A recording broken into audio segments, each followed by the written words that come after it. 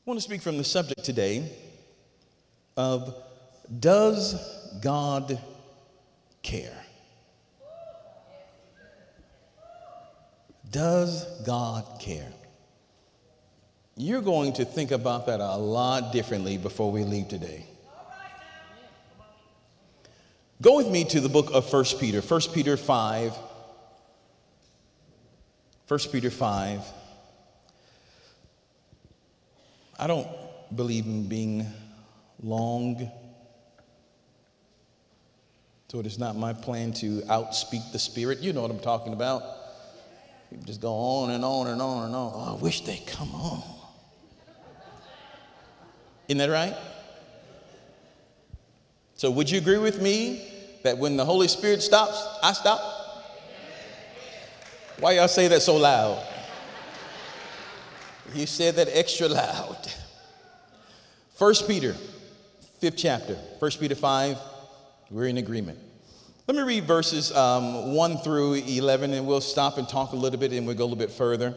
And it says, 1 Peter 5, verse number 1, it says, "The elders which are among you I exhort, who am also an elder, and a witness of the sufferings of Christ, and also a partaker of the glory that shall be revealed.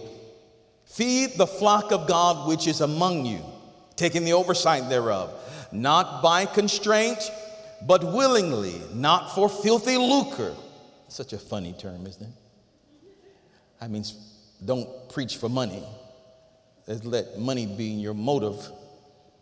When you go to the bank Monday, say, "I want some lucre." That's such a funny word. Lucre. You filthy lucre. Anyway. Okay. "But willingly, not for filthy lucre, but of a ready mind." Verse 3, neither as being lords over God's heritage, but being examples to the flock. "And when the chief shepherd shall appear, ye shall receive a crown of glory that fadeth not away." Verse 5 will start our journey. Verse 5 says, "Likewise, ye younger, submit yourselves unto the elders. Yea, all of you be subject one to another, and be clothed with humility." Why? "For God resisteth the proud, and giveth grace to the humble." First of all, the Lord says here, we're going to need each other. This verse talks about community. Those of you that have more experience, not only in years, but you've been that way, instruct those that are coming behind you. Everybody should not have to start from the bottom and claw their way up to the top. So younger people, youngsters, listen to what your elders are saying to you. Listen. And then it says, submit yourselves one to another. That means be accountable to one another. That means you're going to have to talk to one another. Ooh. You're going to have to talk. I'm going through this. I'm going through that. Can you help me? Can you give me? What is the Lord telling you? Help to settle this in my heart. He says, be subject one to another. Be accountable. We were not designed to do life alone. We need community. The Bible says in James, the 5th chapter, verse 16, it says, confess your faults one to another and what? Pray one for another, that you may be healed. The effectual fervent prayer of a righteous man availeth much. So we're going to have to talk it out. In the days that are ahead of us, listen, you know we're living in the last days, right? We know that Jesus is soon to come. We know that there is unrest in the world. And if we're not watchful, that unrest will creep right into our own houses. So we got to talk to each other. I'm getting weak. We got to talk to each other. And we do strange things when we get weak. When saints get weak, we tend to fall back into sin. When we get scared, we tend to fall back into sin. Fall back into drinking, fall back into drugs, fall back into pornography, fall back into some type of sexual sin or addiction or habit. We tend to fall back into things when we get weak. So to avoid that, we have to talk it out. We're going to have to pray it out. We're going to have to walk it out with each other. You're going to need each other. Look at your neighbor and tell them, we're going to need each other. Verse 6 says, humble yourselves therefore under the mighty hand of God, that he may exalt you in due time. Verse 7. Here's where we are now. Are you still with me? Verse 7 says, casting all your care upon him, for he careth for you. One more time, casting all your care upon him, for he careth for you. Does God care? Now let's walk around this verse just a little bit. Thank you, I will. Cast all your care. Now the word cast there means, it has really two Greek meanings. One means to throw. The other means to place. There are some care that you'll have that you can easily discard. You hear something about someone else, oh, you say, oh, I pray for you, and you sort of release it and you move about your business. But then there are other things that are really next to you. When something happens to somebody that you love, that's really on your heart. Those you don't throw, those you place. The Lord says, casting all your care. Now, many translations use the S there, cares. But the King James says, casting all your care, because all your care, and care is simply worry. It is anxiety. All of our worries or anxiety can be funneled down into one root word: fear. At the root of worry is fear. It's fear. We are afraid. The Bible says, casting all your care, all your worry, all your anxiety, casting your fear upon the Lord. Why? Because he careth for you. He careth for you. Now, the word careth, stay with me for a minute. The word careth means to look upon carefully. It means to watch or to watch over. Like a shepherd watching over his sheep.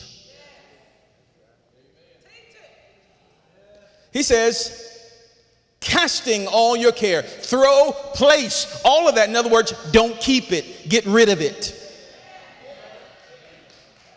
The saints of God have no need to carry around worry because it's destructive. We don't need to carry around fear because it's destructive. God says, give it to me. Don't hold on to it. He says, cast it. Some you will throw, and some you will place. You're not designed to keep it. Why are you going to do that? For he careth for you. He's watching you. He's watching over you. He's watching over you. He sees it. And because he's there watching, turn to your neighbor and tell them, God is watching.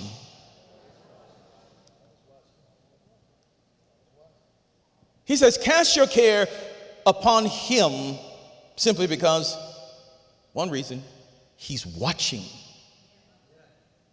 Now we said that all care can be rooted into one word: fear. Fear. Why are we afraid? You say, Pastor, that's a crazy question. That's a crazy. Don't you hear what's happening in the Ukraine? Don't you know about the gas prices that are going up? Don't you know about people losing their jobs by the thousands? What would you mean? Why am I afraid? What do you mean? Why do I have a care? Why in the world do we have a care? Why are we afraid? Well, the Bible declares very clearly why we have fear in 1 John 4:18. 1 John 4:18 says this, there is no fear in love, but perfect love does what? Casteth out fear. Because fear hath torment. He that feareth is not made perfect in love. So the reason that we have fear is because we have not known or experienced the love of God. Because if the love of God was there, then it's impossible for fear to be there. Perfect love casts out fear. Notice it says perfect love casteth out fear. It casts out fear. The word cast there means to drive out. God is love. So if we go back to 1 Peter, the Bible says to us, cast all your care upon him. Who is him? Him is God. Who is God? God is love. Cast all of your fear upon love. And what will love do with it? Kick it out. Drive it out. Drives it out. Now, it's one thing to say. You can say to somebody, oh, baby, don't worry about it. Just cast your cares unto the Lord, baby. It's okay. Yeah. And we may do that in a nice prayer meeting somewhere. You tell someone conversation. But listen, look at your hands for a minute. Your hands were designed to carry. When you take your fears to love, to God, when you cast your care upon him and you drop it off to him,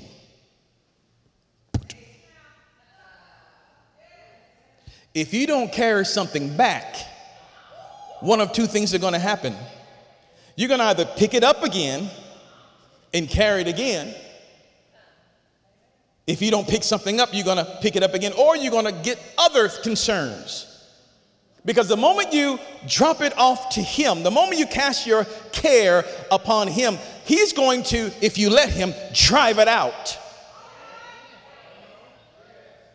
I like what they used to say in the old country, get on out of here. He'll cast it out. God will do that. From that point forth, we need to pick up his love and realize how much he loves us. We pick up his word and realize how much he adores us and how he's watching over us. So when the tempter comes again and says, look at that doctor report, look at your bank statement, look what's happening in the Ukraine, look what's happening here, listen to the news. If you don't pick up the love of God, then you go right back to worry again. But if you realize how much he loves you, and really to realize how much he loves you, you have to understand what he suffered for you. Think about it for a second, parents, for a minute. When you gave your children those wonderful presents under the tree, you know, the ones that they don't play with anymore. You spend all that money getting those nice presents, right? And the children really enjoyed them. But wouldn't they have enjoyed them more if they understood the pain you had to go through to get them there? The agony of going to work when you didn't want to go to work, but you went anyway. It takes on another shape and form altogether. When you realize what Jesus did for you, how he suffered for you, let's take just a moment to understand that. Jesus, all God, but yet still all man. Here's a great revelation that I understood that really blew my mind. You may have already had it, but here's one that blew my mind. Jesus, he actually burped sometimes. He actually went to the bathroom.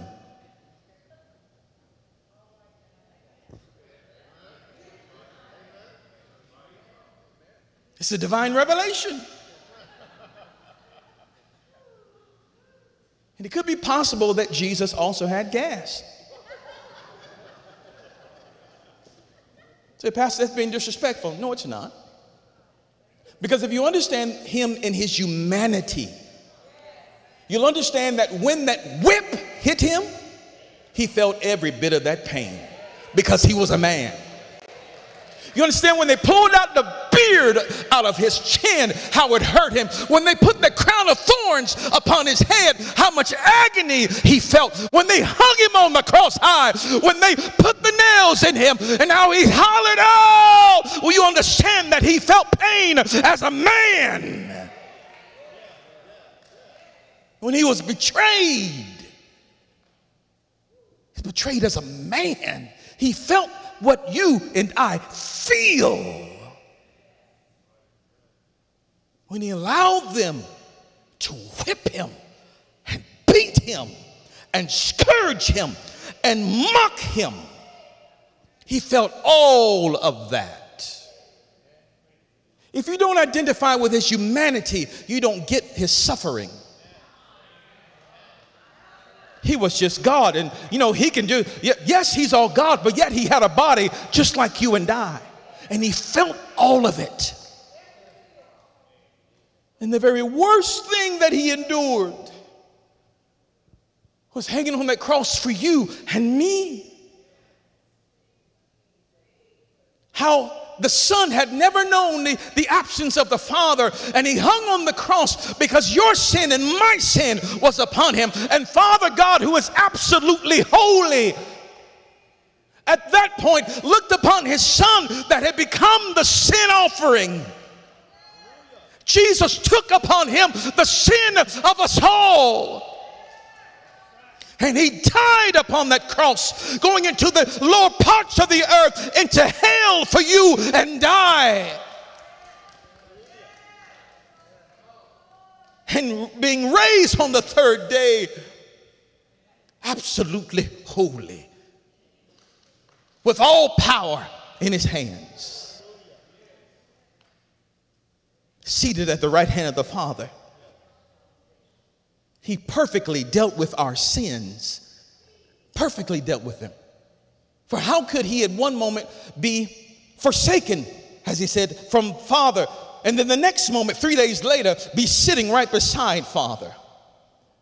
What's the difference? Something had to happen to those sins that were upon him. As our high priest, he presented his own blood before God. He said, Father, this is the blood. This is my blood, the blood of sacrifice, the blood of the atonement that I present to you, Father, on behalf of my children, on behalf of my believers. Because of this blood, now they're reckoned righteous in your sight. Because of my blood, now they are redeemed. Because of my blood, now the devil has no power over them. Because of my blood. He did that for you. When you understand his level of sacrifice, the Bible says, he who spared not his own Son, but delivered him up for us all, how shall he not also with him freely give us all things? Does God care? Oh, yeah. Oh, yeah. You understand what Jesus is building, right? The Bible declares that. He said, upon the Lord Jesus said, upon this rock I will build my church, and the gates of hell shall not prevail against it. Let's stop here just for a moment. Jesus said, I will build my church. We know church is not a building, it's not a box. Church is the people, right? Those who've come in covenant and alignment with the Father through Jesus Christ. Those who have accepted Jesus as their Lord and Savior. And the Spirit of God has come on the inside of them. They are born again.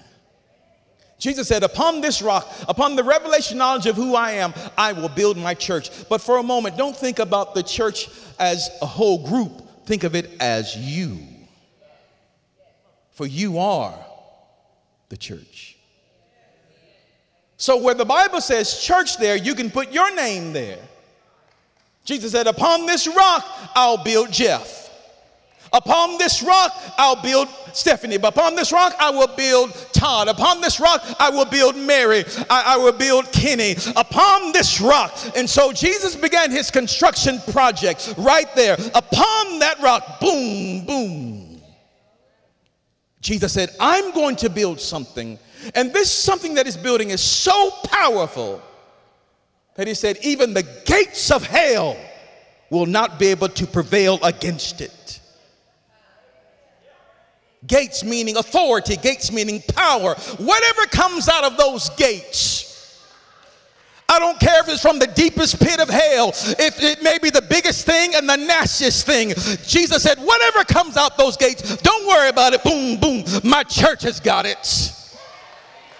Whatever comes out, he said, the gates of hell shall not prevail against it. Prevail meaning that it's coming for you.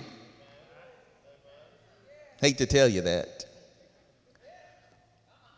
You don't have a football game and say, hey, our team prevailed without there being a struggle.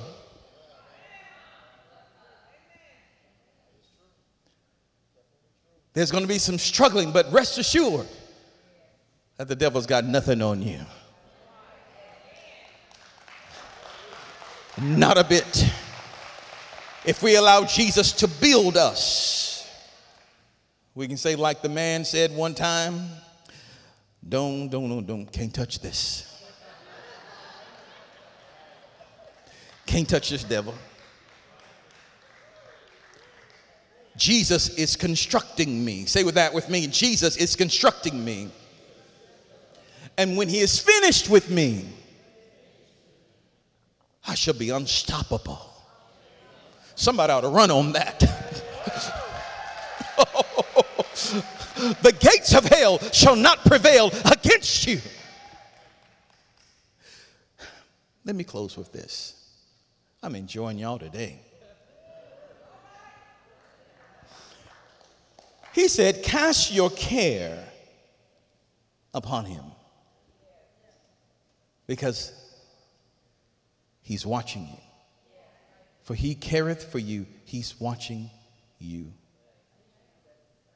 There's another reason why you need to cast your care. And this is the reason, at least one of the reasons, why God is watching you. It's in the very next verse. The very next verse says, verse number 8, it says, be what? Sober. Be vigilant. Because your adversary, the devil, as a roaring lion, come on, help me, walketh about, what? Seeking whom he may devour. That word devour means destroy. He says, you got to get those cares off of you. I'm watching you. I'm watching you. The Lord said, I'm watching you. But you got to get them off of you. Why, Lord? Because that old devil is looking for somebody to destroy. And those cares that we carry, it's like blood in the water to sharks. It's like the smell of fresh prey to some sort of predator. It's like an unlocked door in the house when robbers are coming. It invites them. It says, hey, I'm available for you to attack today. Those cares, those worries. God says, drop them off to me. Give them to me. Either throw them or lay them upon me. However you want to do it. But get it away from you. Because if you don't, the enemy is,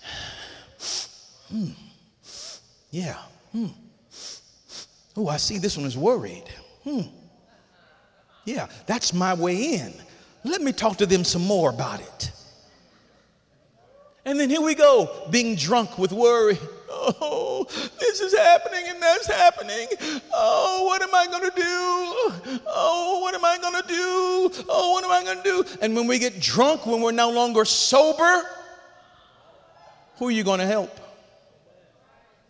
Who are you going to tell about Jesus?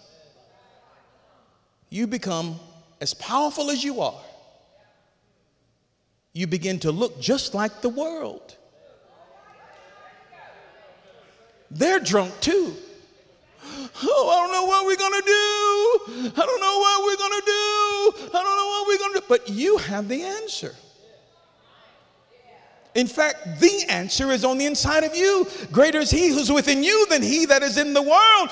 And if we go, oh, just like they do, how would they see a difference? So the Lord says, get those cares away from you. Get them away.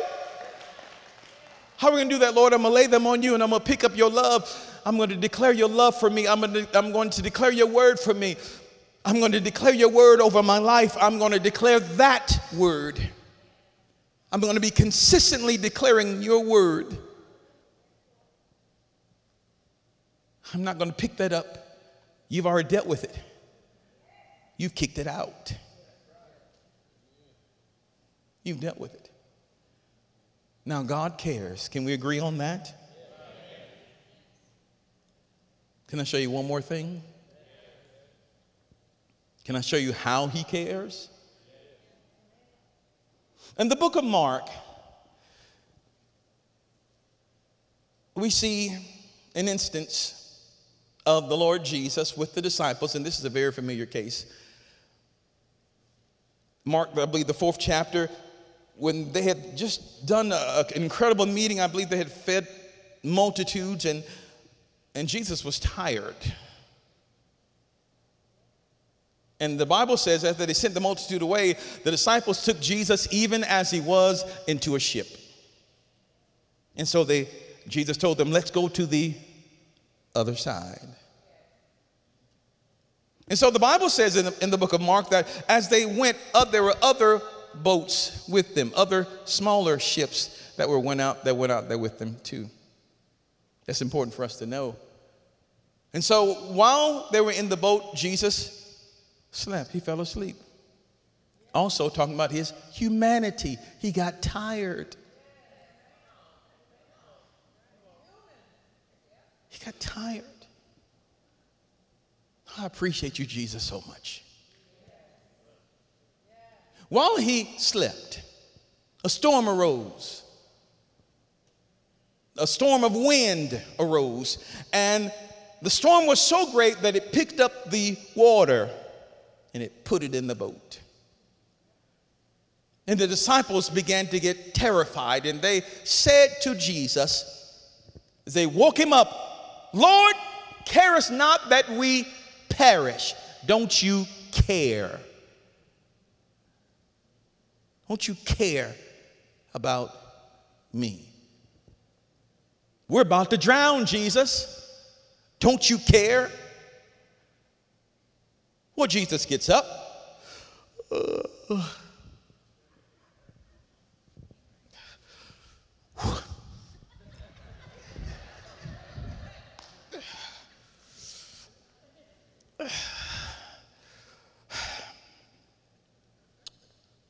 Wind, hush up now. He rebukes the wind, speaks to the sea. Calm down. Peace. Be still. Oh, my Jesus. And then he asked the disciples a question. Why are ye so fearful? Again, what do you mean, Jesus? We are about to drown? You see what's happening on CNN? COVID? What do you mean, why am I fearful? But notice something. This question was qualified. He said, why are you fearful? Because there were other boats with them. Those other boats didn't have Jesus in their boat. Jesus said, I understand why they're fearful. I'm not in their boat, but I'm in your boat. I'm in your house. I'm in your marriage. I'm in your life. I'm right here with you. Why are you fearful when I'm right here with you? I understand why they're afraid, but why are you afraid? I'm here. If you go under, I'm going to go under, and I'm not going under. Why are you afraid? I understand why they are afraid. Why are you afraid? I'm right here. He says, "O ye of little faith." If we only knew who he was. If we only knew who we were in him. If we only knew what we possessed. What he accomplished for us. What he's building in you.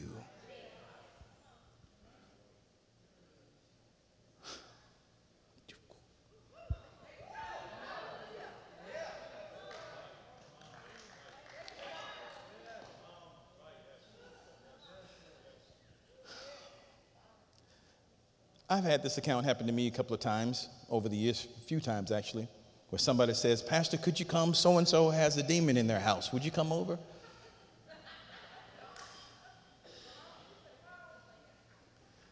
They said, I kid you not. He said, "We've asked several others to come. They won't come. Will you come?"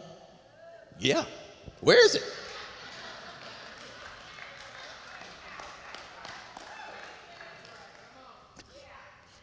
"I'm looking for a fight." "What?"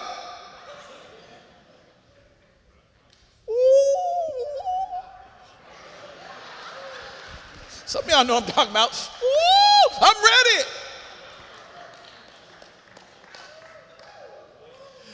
I ain't scared. Well, you know whose you are and what you possess. When you can identify with the sufferings of Christ and know what he went through. Paul said that I may know him, the power of his resurrection, and the fellowship of his suffering. Identify with his suffering. I'm telling you, the power of God will be yours. Fear will be cast out the door. And you will arise and become all that God has for you to be. For there is more in you, church, than meets the eye. So I say to you, church, arise and wake up. Now is the time. Let's pray. Father, we thank you in Jesus' name for this time you've given us. And Lord, we do pray that you would speak to your people. We pray for healing. We pray for deliverance. We pray for wisdom. Father, I pray that you would open the veil, that you would reveal. Show them the hiding place of the enemy. Expose him. Expose every trick. Expose every lie. May your church stand with power and great authority in this hour. Lord, we pray that the glory of God will shine about us, in us, and through us to effect a change in the world around us. We need you. We need you. I pray, revive. For when your church is revived, people get saved. When your church is revived, oh Lord, this world knows the difference. We give you praise today.